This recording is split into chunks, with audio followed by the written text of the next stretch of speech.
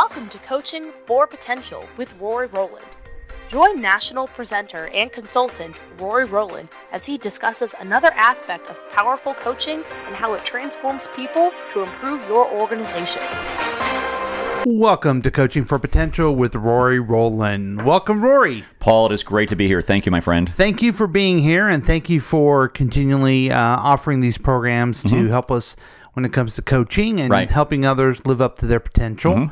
I guess you've seen people grow beyond what they even thought they could do, right? That's the ultimate in a coach. I mean, that's nirvana, is to get someone to a level that they didn't think they could be. And I think that's remarkable. And so if you help people get to that level that they didn't think they could be, like I asked a gentleman one day, I said in my Best Boss book, I said, who's the best manager you ever saw? And it was a woman who ran a financial institution in Central Missouri. And she was about $10 million in assets, probably only had 4 or 5 employees working for her at one time. You know, it's very, very small, almost like it wasn't a payday lender, but almost that small of an office, and had 4 or 5 people. But, she coached 6 people that in her 30 years there that went on to be CEOs for other financial institutions. Yeah. And, and they were folks who were basically, that was probably entry-level jobs for them, but she saw the potential in them to coach them to a place where they later in their careers became CEOs. And so she saw the David and the marble. She was able to see that art that was there. She saw their potential, and she focused on that and achieved that. And that's what I want for managers, is to help them develop their art of coaching to the point where they can help someone go beyond what their perceived potential is. That's pretty inspiring. And for a manager, all of a sudden, their regular job of telling people to do different things becomes a way for them to impact people's lives. So that's pretty neat. Yeah, as John Whitmore says in his book, Coaching for Performance, he says, the manager has 2 jobs, and that job is, number 1, to get the task done, obviously, but the other is to develop their people. And that's the key. How do you develop your people to the point where you can do that is by far the great key. So this week, the topic you have on what we're going to talk about is how to coach employees who don't know. And I feel like I'm an expert in this. I don't know anything. I know so little that, I know so little. Yeah. It's a challenge. But no, it's a great question. And it was a conversation I had this week with one of my management groups. I've got, long-term contracts that I work with organizations. And so we talk on a, either bi-weekly or a monthly basis with their group of managers. And some of the issues came up is, what happens? And I asked this question because I knew it'd be a question to address. And I asked them, what happens when you ask an employee a question in a coaching session, or you're just having a conversation, they say, I don't know. And there was just a whole plethora of responses to that. Some were anger, some were frustration, some were confusion, like you should know that, and some were a sense of understanding.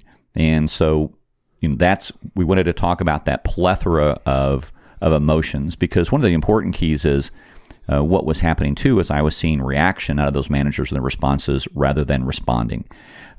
Between stimulus and response, we've talked about this before, but between stimulus and response of an event, something occurs, and when you respond or when you react, between stimulus and response, there's a choice. And that's the power of life. That's really where your character lies. That's really where your destiny lies, is how you respond to those events that occur to you in life and how you overcome them. And so that's what I wanted to talk to managers about, was to talk about the importance of responding rather than reacting at those moments. So what were some of the things that they reacted to?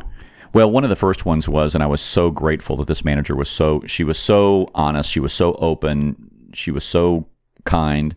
But she goes, when somebody says, I don't know, she goes, I immediately become, why don't you know? You should know this. And that's the reaction aspect of our thinking. That's the very, very first thought of it, is you should know this, or why don't you know this? Or the other side of the coin is we hire people and we think they should be done as soon as we hire them. We think they should know everything that they're supposed to do. We hire them, here's the job, go ahead and do it. And there's no development to it. And I think that's really short-sighted to have that kind of mindset and that approach. And so she was very honest. She was very open and said, hey, that's my mindset. And that's my approach to it. Another manager made a really great point, and she said it depends on what they say I don't know to. I think that's an important distinction also. She said, if they said, I don't know about a procedure or a process, she goes, and I've told them this 5 or 6 or 10 times, then the frustration level is going to become very high, and I'm going to go, you should know this. And so we stopped and talked about that for a moment, because she goes, I'm frustrated, I'm angry because it's a process. Okay, here's the moment again between stimulus and response. You have that moment to make the choice how to respond. Now, you can be angry and frustrated, and that's the path that she was going down, or you can be going down the path of curiosity. And you always have that choice as a manager. You can almost always see in front of you two paths, the anger and frustration path, or the path of curiosity, without the anger and the frustration. And say, okay, if they're saying I don't know, then discover what's happening. Say to them, tell me more. Give me your thought process. When have you done this in the past? Did it work in the past? Did you do it and it failed, and therefore you just want to double check before you do it again? What's your thought process? And if you know more about their thought process, you can go from there. And a lot of times what happens is, and we've talked about this before, is we jump to negative intent. We think that they have some type of negative intent or something like that. And that's also what I see managers do at this point, is when somebody says, I don't know, it's like, oh, they just want me to do it for them, or they just want to reverse delegate here. And that also does happen. Well, the concept of, oh, they just want me to do this for them. You've mentioned the analogy of they want to work easy 100 hours a week. Right. It seems like, do any of those managers train their people to say, I don't know? Because then if they knew things, then the manager wasn't as valuable. Right. Yeah. If they knew it all, then why would they need you? Right. Right. So some managers almost train their people. Well, you don't need to know. I'm supposed to know. Yeah. Did that come across at all? That wasn't in the discussion, but that's a huge barrier, because managers many times would rather do the task than teach somebody how to do the task. And that's a huge barrier. And because they say it's easier for them to do that. It is easier. I think the biggest factor is looking at yourself in a leadership role, is wanting to have control. Right. And I think that's the biggest barrier to it, is relinquishing that control and then allowing someone else to be in the spotlight. If they do it and they do it well, you've got to let them shine. You've got to make them shine. And that's the important key of doing that, is to help make someone else shine. So going back to what you were saying, it depends on the type of response. What was the response where they would get a positive reaction from their manager? Okay, and there's a great one. There was one of the senior managers was on the call, and she had a conversation with the CEO, and the CEO asked her a question, and she fumbled, and she finally just, got the courage to say, I don't know. And the CEO was not angry, upset, or anything. She goes, okay, let's talk about that. What are your thoughts about this? What are your thoughts about this? We've got to consider this. We've got to consider that. How will this fit in here? What will we do there? And so now when we had this conversation, it triggered that memory. She goes, you know what? The CEO didn't get angry. She didn't get upset. She didn't get... there wasn't even a hint of... Was it about how to approach a new problem, maybe? Or was it about something they've talked about? Because I imagine that would make people very frustrated. We've talked about this before, and you say you don't know. Right. And then that's... You've got to get on the path of curiosity in that regard. Don't get on the path of frustration. But with this one, I don't know enough of the context. She didn't give me enough of the context of what the conversation is about. And from her perspective, it didn't matter, because we were talking about how the CEO responded. The CEO responded in an effective way. Yeah. And, the CEO didn't become angry. She didn't become frustrated. She goes, tell me more about it. Let's think about that. Let's process that. This is what I think about it. What do you think about it now? Because some people, and the person she was talking to was an extrovert. And so extroverts extroverts talk to reach clarity. Introverts think to reach clarity. So if she was managing an introvert at that moment as the CEO, and she was talking to a manager who was relatively more introverted than extroverted, she'd say, well, why don't we, let's put that on the back burner. Let's think about that and process that, because that kind of a manager is going to go back to their office, or they're going to drive home, or whatever. They're going to be thinking about that, and they'll come up with some solutions. Whereas an extrovert's going to be able to talk through it. So that's an important key, too, in coaching, is to recognize the two characteristics of those individuals. That's why, the Myers-Briggs, knowing where people stand and how to manage them based on their characteristics is so important, because then you can make that on-the-fly judgment of, how do I handle this response, or how do I handle this situation? And that CEO did it very, very well. And so when it went into that discussion, obviously it raised the respect and admiration of the CEO, and she's a very good CEO, and people really respect her tremendously. But it was just another example of her using effective coaching skills as a CEO. And the manager even said that. She goes, I didn't even think about I mean, I was just, I was embarrassed. I was stunned. I was put on the defensive. I didn't know what to do. But she didn't. The CEO never made me feel insignificant, unimportant. She just says, okay, let's talk about it, and just continued down the path of curiosity rather than going down the path of frustration. And they use those questioning skills that you do in all other types of coaching as Absolutely. well. Yeah. When you get to that point. And so let's go back to the other response where the manager says, if it's a procedural thing and they should know how to do this, I'm going to get frustrated. Right. Okay. Well, if you go down the path of frustration, that employee is going to go down the path of frustration with you too, and they're going to be defensive. They're going to, and so it's going back to the self-one versus self-two that Timothy Galloway talks about in the book, The Inner Game of Tennis. If you go down the path of frustration, that employee is they're going to tense up. They're not going to be able to relax. If you go down the path of curiosity, you're going to be able to talk to self-two, that sense of discovery, that sense of learning, that sense of moving forward. And so you want to be always going from a coaching perspective of the foundation is the curiosity. If you've got that, you're going to be in good shape, and rather than going down the path of frustration that she was doing. It seems as though if an employee says, I don't know, they're trying to push the thought bubble over to the manager. Bingo. And the manager needs to go, well, let's talk through it and bring it back over to him, right? Bingo. That's absolutely right. Yeah, because that's an inherent. That's why in my coaching, I work a long time with managers, because you've got to teach them to coach is not hard. To teach them to unlearn all of their other responses, because they've gone through life. Life is so complicated, and we create certain programs in our head, certain tapes in our head that we run all the time that short track our ability to have to make decisions. And so they call it mindfulness. And we're not mindful. We're just on a tape. And the reason it is because the world is so complicated. And what do we wear in the morning? How do we drive to work?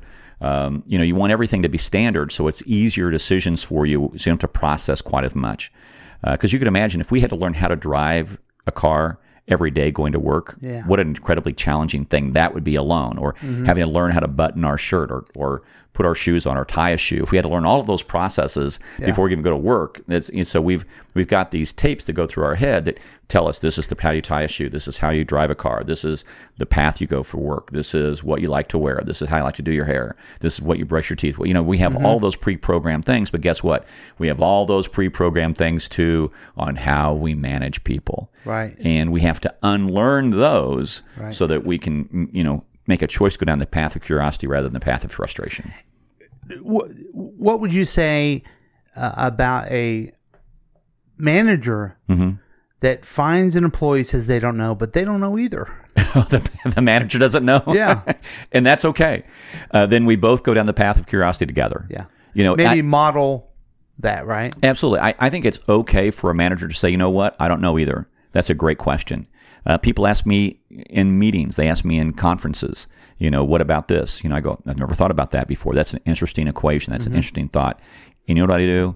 I then go to the group and I say, has anybody addressed this issue before? And guess what? Most of the time, there's at least one or two people who have come across the issue that person's talking about and said, yeah, this is the scenario I had, this is what I did, and this is where I went.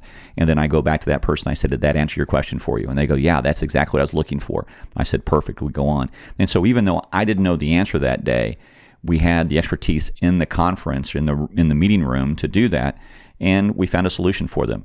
But if I had to, have a big ego and I had to come up, well, I'll tell you what to do there. And you've seen those speakers, those, right? And those managers, absolutely, those managers, those speakers, and they immediately lose credibility because they're blowing smoke. And there's not trust built to solve the problem together. Right. I mean, it's pretty powerful if a manager says, I don't know either. Let's figure this out together. Right. That's empowering. Right. And when you react with frustration or you react with a know-it-all attitude when you clearly don't know, and you do those kinds of things, what you do is you just chip away at your credibility, you chip away at the trust, and all of a sudden what was a strong, beautiful building of a relationship is now just a pile of rocks because you've just taken a hammer to it with all the behavior you've done over time, and you've destroyed what could have been. And that's why people leave. People don't leave jobs, they leave managers. Yeah. And so then and I'll give you another example of this. This is a great, I was talking to another client, a different client than the one we were just talking to, and I was talking to their managers and their supervisors, and I asked them, I've been working with them about a year and a half, And I said, what's one of the benefits that you've seen from this process? And they said, our turnover is significantly down. I said, really? She goes, one of the managers says, our retention is way up. She goes, I used to see every week somebody saying, hey, I've got this new job, or I got this new opportunity, I'm leaving, thank you very much. She goes, we see very little of that. And so I wanted to verify that. So fortunately, the following week, I was coaching with the senior management team, the CEO, and all the C-level suite individuals. And I asked them, I said, how's this program impacted you? And the CEO there was 2 stories that were told that really made an impact of how coaching impacts the organization. It doesn't cost me to be there because they now have reduced their costs so much from all the turnover. Mm-hmm. Okay. Mm-hmm. But then also their customer service has improved because now they've got people staying longer that can answer questions for consumers. So they had 2 stories. And so I asked the COO, she's the one she's responsible for, just, hundreds of people. But she said, before we hired you, we would typically have 15 openings all the time. She goes, right now, we've only got 2 openings. She says, people are staying longer. Yeah. Then the CEO told a story. He goes, I went out to do a transaction. So I was in the lobby. I go out to do a transaction. I tell my management team, stand in line. Don't jump the line. Don't go behind the counter. Be respectful. Wow. Be respectful. And I admire him greatly. Yeah, they could learn a lot. Absolutely. Yeah. And I have a tremendous amount of respect for the CEO. He's a great CEO, great guy. Really, really like the guy. And it's one thing to work with a client. It's another thing to like them. Yeah. And it's a whole different thing to admire them to the point where you want to emulate them. And he falls into those 3 categories. I both like him, I respect him, and admire him, and I want to emulate him. And that's rare for an individual where you get to that level of trust or respect or relationship. Mm-hmm. But he was standing in line, and there was 2 ladies behind him. They wanted to do a transaction, and the line was moving pretty quickly. There was like 10 people in line, and the lines were moving pretty quickly. And the 2 ladies behind knew each other, and they were complaining that the line's moving so fast. They're not used to it moving this fast. They typically have more time to fill out their transaction slip, And the CEO loved that. Sure, he loved that, and so that was a visceral response of how the coaching program has reduced their turnover, has improved their organization. So now they're operating and functioning better because now they have people who are not leaving. They've stayed there. And the reason is before, and this is another thing the supervisor said, that people are telling them now, it feels like a family. I feel like people, they respect me. They respect my opinion. They ask my opinion. They want to know what my thoughts and feelings are. They want to know how I view something. And they say that's incredibly powerful to work at organizations like that. So that's also the value of coaching. But I have no idea how we got from how somebody says I don't know to telling that story. But ultimately, that's you get there because you use the example of the CEO or the manager that built trust with the folks when they were courageous enough to say they don't know. Right.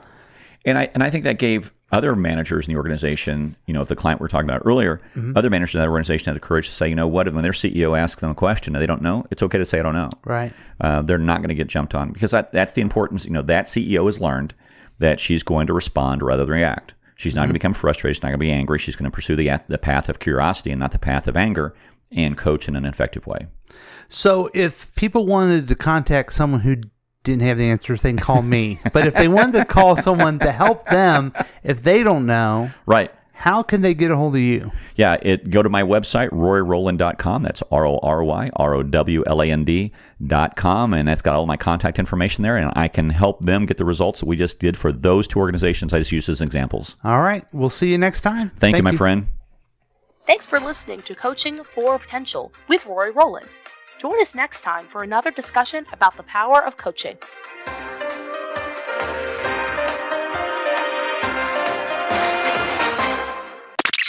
This has been a KCTK production, produced by Paul Lavoda and Rory Rowland. For more information and content, visit RoryRowland.com.